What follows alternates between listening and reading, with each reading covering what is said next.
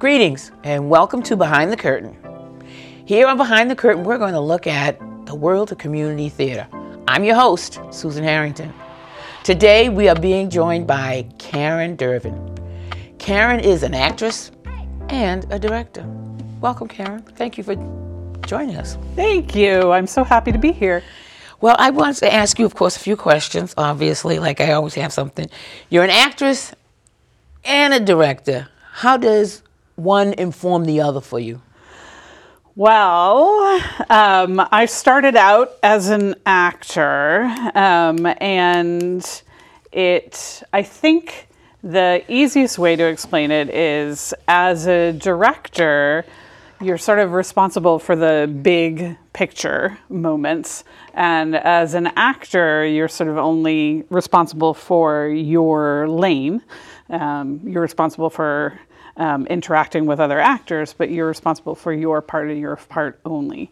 And as a director, having had the experience of that piece of it, I had to then expand. So it was much easier to go back to acting after directing than it was the other way around. Because as a director, having worked with actors, I learned all of the things that I really liked about actors as a director, and all the things that I thought, I don't really enjoy working with people who do that. So the next time I was an actor, I said, I'm going to remember that as a director, I didn't really like that. Yeah. So it made me a much better actor after directing. I found that I was a lot more specific in my choices when I started as an actor. My starting point was a lot more specific, knowing that a director could then shape those choices. I also was a lot more polite to the other folks who worked behind the scenes, having worked as a director, because you see how much goes on other than just what you're doing as an actor. I find that actors in general, being one myself, tend to be much more selfish. We're only interested in what we're doing and what others are doing. And the tech folks and directors have to be much more aware of everything, how all the pieces work together. And so once I had directed as an actor, I found myself being a lot less selfish and a lot more aware of how everything else was working around me. As a director, I found that I was able to use what I enjoyed as an actor getting from a director.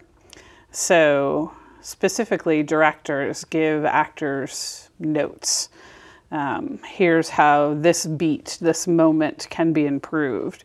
Here's how the overall arc of the story can be told differently. So I used what I liked from other directors as an actor, getting as an actor, to inform my directing. So the things that I liked, I then translated into being a director. But what I also learned, the best directors that I have worked with in my career find a way to tailor their directing to each individual actor. So they look at an actor and they say, okay, this actor needs a lot of positive reinforcement. They need lots of, hey, you're doing a great job. So they give them a lot of positive feedback. They look at another actor and say, okay, this actor doesn't really need that. They need very specific, I need you to do this, I need you to do that, I need you to do that. And so they kind of tailor it to that. And so seeing directors who are able to do that really well, and being an actor who kind of needs different things depending on what show I'm doing, I informed my directing with those types of things. And I hope I have been somewhat successful at it, but it's a learning process. Okay. And every new actor I work with informs being a better director. And every new director I work with changes me as an actor, as do my fellow actors. It's the best part of being involved in theater, which I think you know as well, is the collaborative process, the people that you work with. It's not a solo endeavor. It takes a lot of people to put a play together. Truly a village. It does. And as a director, the best thing that you can do is surround yourself with really talented people. And when you choose wisely, the process is a wonderful experience. As an actor, you're kind of at the mercy. You don't have that control. You're at the mercy of the people that are chosen around you. So you just have to make the best of what you're given. But as a director, you have so much control over who gets chosen in that process with the producer. And that collaborative process is what makes it worthwhile. Okay, because here's the funny thing. I was going to say to you, well, when did you begin acting and what drew you to it? But some of it you've kind of already said. But yeah. When did you begin? I mean, was it? I was 3. Okay. So, I think at a very young age, my parents were like, okay, what do we do with this child? Clearly, she needs an outlet. Let's put her on the stage. So I went to nursery school, and I have this vague memory of like being on stage and like singing and like dancing with like, pieces of cloth and just loving it, just loving the experience of applause, obviously, when you're that young, but just like being with people that you love and creating something together. And I did it all throughout grade school and junior high school and high school. And it was, what drew me to it consistently was storytelling, the ability to tell a story, right? Like to be part of that storytelling. When you're young, it's usually fairy tales, right? Like I remember we did like Bambi, in like first grade, and then as I started to get older, I noticed that, in grade school, much of the storytelling was centered around male characters and boys. And when I was younger, I got to play those male characters and boys because I was the one who always put their hand up first and said, well, I'll play the biggest part. I have no problem doing that. And when you're younger, that's not a problem, right? You're a kid and they don't care. It doesn't matter. It's a fairy tale or, so you can play the boy, you can play the girl, nobody cares. And in junior high school, I had a wonderful drama teacher, Mrs. Boniudo, and she recognized fairly quickly that I was a character actress and not a lead actress, because lead actresses, when I was young, were ingenues. That was our choice. We didn't really, the character parts were male parts. There weren't a whole lot of female character parts. You were femme fatale, or you were ingenue, or you were mom. That was basically it. And she recognized very quickly that was not my niche. Didn't you put up something at Hubby that said, or some show that you were doing, you said, thank you for casting me as the ingenue? Yes. It was usually an ingenue gone bad. Yeah. Those I often had an opportunity to play. But because she recognized that and she instilled in me the idea that there was still value in playing characters that weren't just pretty. You didn't just have to be pretty. That kept my interest. And then unfortunately I went to high school and we had an awful high school director who only put on like the traditional plays. The chestnuts. And so that sort of showed me that we needed to expand the stories that we were telling. And how would we do that? How would we find ways to do that? But I still had opportunities, like we did Peter Pan, and I played Nana, the dog. I was going to say, that's the dog, isn't it? Yeah, in full dog costume. I did my own barking, very proud of that. And I played a pirate. So, but that was the type of thing that I was relegated to because I couldn't play Juliet or Ophelia or the young ingenue. Not that those aren't wonderful roles for the right person, but that isn't who I am. And so I had to sort of forge my own path. Yeah. So. Well then, okay, so then what drew you to begin, or why did you begin, I think in a way you may have already kind of alluded to it, to directing? So that's why. It's you kind of decide to take control of your own destiny, right? Okay. Like how do you get these stories told? And the way you get them told is by telling them yourself. Okay. There are so many scripts out there, especially now, but even then, that have female protagonists, that are stories that are not centered around white men, that can be told. And I decided that if nobody else was going to do it, then I guess I was going to have to be the one to do it. Well, and you've been on the play reading committee with me. Yes. Sandy Armstrong says, "Well, we know where Karen's going. we know we got an idea what's going to be on her list." And sure enough, you did not fail. No. Boom, boom, boom, boom, boom. No. So, well, it's here's the thing. Like for hundreds of years, thousands of years, we've had one perspective, right? So, and people always say to me, "Why do we have to do a season that has 3 shows with all these women in it?" And I said, because for thousands of years we had all these shows with men in it.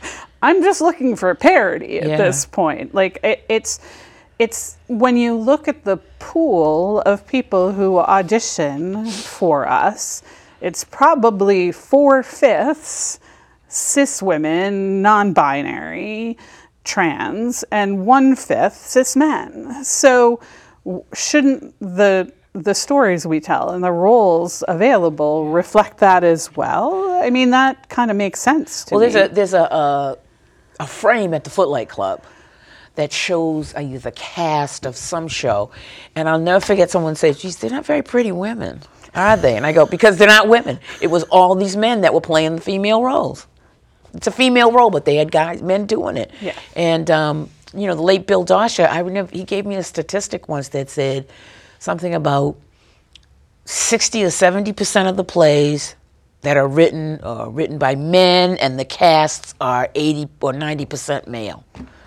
Yeah, it's so, outrageous. And then there's Karen who says, "Oh no, we're going to change." And it's, to me, it doesn't sound revolutionary, right? Like when we look at the population, it's like, shouldn't art reflect the people who are going to come and see it?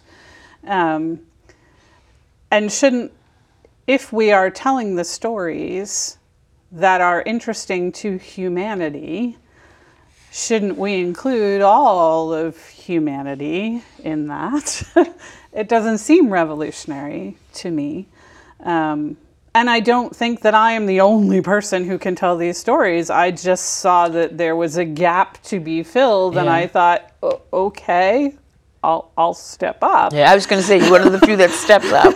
So then, what would your advice be to someone starting out? I'll say with the acting first, because I almost cannot see somebody, I'm going to go into directing, and they haven't acted before. So I think it's, strangely enough, I think it's being a critical audience member is a good step, because we absorb so much content, right? Like, we watch TV, we watch movies, we watch plays, and we know what we like. Everybody has different opinions, but we know what we like. And oftentimes the story is a lot of what we like because it resonates with us on a certain level. But when you start breaking it down into, like, why did you like that actor? You know, why does Viola Davis resonate with you? What did she do? What is it about her performance that resonated with you? And you start asking people those questions. Even someone with no acting experience can say to you, well, she was really believable. Like, I knew who she was. And every role she plays, she makes a connection to the material. You believe that she is who she is. Whether it's, you know, How to Get Away with Murder or Fences, or, you know, those are very different characters in very different time periods. But you believe that she's that person when you're watching her. What is it about that? So when you're watching something and you're thinking about, I'd like to try this acting thing, look at that performance with a critical eye and figure out what is it that they're doing that you're enjoying. Okay. And we talk a lot about, like, in comedies, like, comic timing. Like, what is it? What is that comic timing thing? And it's the way that someone delivers a line. You can tell when someone has the ability to deliver a line in a way that makes you laugh, right? Like, there's certain people who just do it perfectly. And when you see it, you know it. And when you start listening to a rhythm and you pick up on the fact that, oh, there's something about, like, the pace of that. I always say to people, faster is funnier. There's something about that quickness. So you can learn a lot just by being a critical audience member. And then to go into community theaters and not only be an actor, but work behind the scenes. I was about to, yeah. Like, be a stage manager, do the props, do the costumes, like, work in all those different aspects, because you think that, well, how's that going to help my acting? And I'm like, because you're being a part of all that process and the collaboration, and you're absorbing things and you don't even realize it. Yeah. And you get to see things, in some cases, if you're working props or you're working set or crew, you get to see it over and over, because there's certain things I think that, oh, I didn't see that Thursday, or I didn't see that Friday night, but then, you know, because I was doing thus and so, but you saw it happen on Saturday or Sunday, and it's just, I mean, that's why some people read the same authors over and over, but they don't like different. So then, in acting, what were some of your favorite roles? Because I don't want to miss that. Oh, wow. You know, it's funny. It's the ones that stand out for me are always it's so much of it is the collaborative process as well as the role itself. And I always, the more recent ones, of course, always jump out at you. So just last year, I did a play called Eleemosynary. And it's a toughie. Yeah, it is. That's a toughie. For those of you who don't know, it's only 3 people, and it's very wordy. Yeah, very. And it's intense. And it's a story about 3 women. And it's a generational family story. Grandmother, mother, granddaughter. And so it's The language is gorgeous. It's poetry, but it's challenging. It has its own inherent rhythm. The characters are so well defined. Their relationship is challenging. So playing those connections and figuring out those connections, the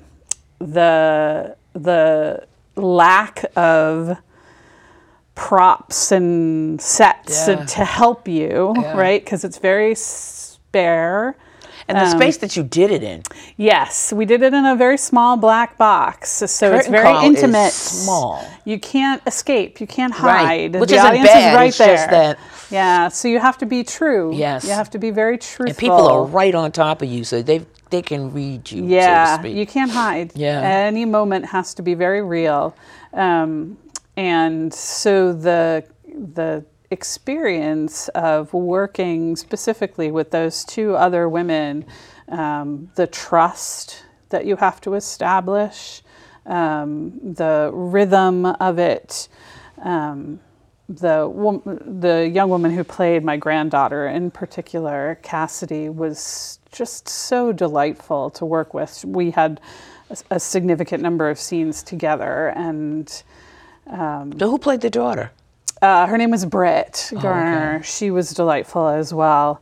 But I also just loved the character. Like, she was larger than life, but she was also so flawed. And she grew up at a time when women had very specific defined roles. And she did not fit that very specific defined role. And so to find your place in a world that was not built for you is a real struggle. And so playing that character was a gift, and to say those lines every night was a gift. And that was one of the ones that I felt like I could have gone on forever playing that role. So that one in particular really stands out. So for then, me. and I'm not saying, because it maybe had a good box office or whatever, but what was one of your favorites that you had in directing? Oh, wow. So again, when you think about, collaborative process, it was probably 5 women wearing the same dress. Oh, okay. And Who did you direct that for? Burlington, for the Burlington Players. Oh, okay. And Did those dresses go around to them too? they did. They made their way around. And again, I think, partly because it was a cast of mostly cis women, which I thoroughly enjoy working with. The story was, fine, but it was the process of working with a group of folks who were so committed to their characters, their relationships, to telling the story well. My assistant director, Katie Gluck, was outstanding. She was my producer on the last show I just directed, and she is, if anybody gets to work with her, she's a gem in everything she does, just a true gem. She did a show at festival or something, and I said to her, "You're going to win." Oh no, I said, "You're going to win this award." Oh, Susan said, "Stop." So when she won, I said, "Well, you didn't win that, so give it to me." But yeah, she's terrific. She has so much knowledge in so many different areas of theater, and she's not a person who stands up and says, "Pay attention to me." So she often goes under the radar. And it's great for those of us who know, because we can grab her when we need her. But she brought so much to the table. I almost always work with an assistant director when I direct, because I always feel like there are more eyes on anything and more hands on anything is good.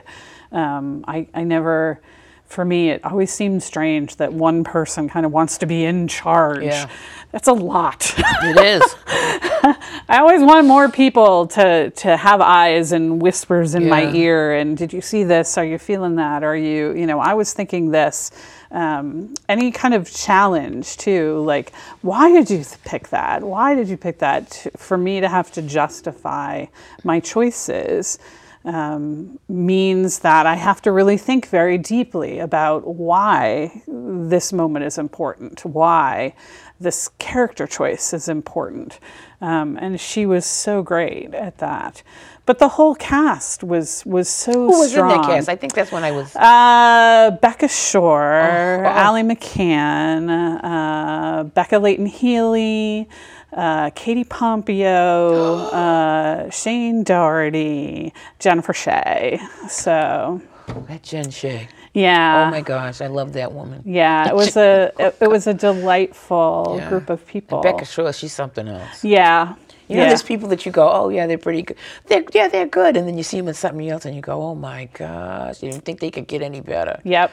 But yeah, and Ally McCann sadly has moved up to Portland, Maine, but she does theater up there now. And Becca Layton Healy is now, she's been away from theater for a bit because she has 2 little ones at home. and Becca Shaw is going to be gone for a while. I know. She is a new little one at so. home. So, yeah. But it's, it was just such a lovely group of people to work with. So that was part of why that one stands out in particular. So, is there a role that you'd like to do down the road? I guess I'm kind of combining my last. Is there something that's on your bucket list to perform and or bucket list to direct? So, when I was younger, there were a lot of bucket list roles, right? Because it was, like, oh, all these things, these wonderful roles. As I get older, it's more about being a part of telling really good stories, because what you realize as you get older is that there are fewer and fewer roles out there as you get older. This is, again, coming back around to that. Who tells the stories and what stories are available out there? So for me, it's more about presenting the work of really excellent playwrights. Such as? Lynn Nottage, Brandon Jacobs Jenkins, local, unknown, unpublished playwrights. I think we just did at the Burlington Players an unpublished work, although it's about to be published. And I think that is one area where I think community theater sometimes falls short. I'm involved with the AAPC group here in Boston. I get to do their short play festival often in the fall, and the Burlington Players are collaborating with them for a show coming up in February, March. And there are so many wonderful local playwrights that I feel like community theater could very easily take one show in their season and produce an unpublished script. They're usually voices that we don't get to hear very often. I'm happy to direct and or act.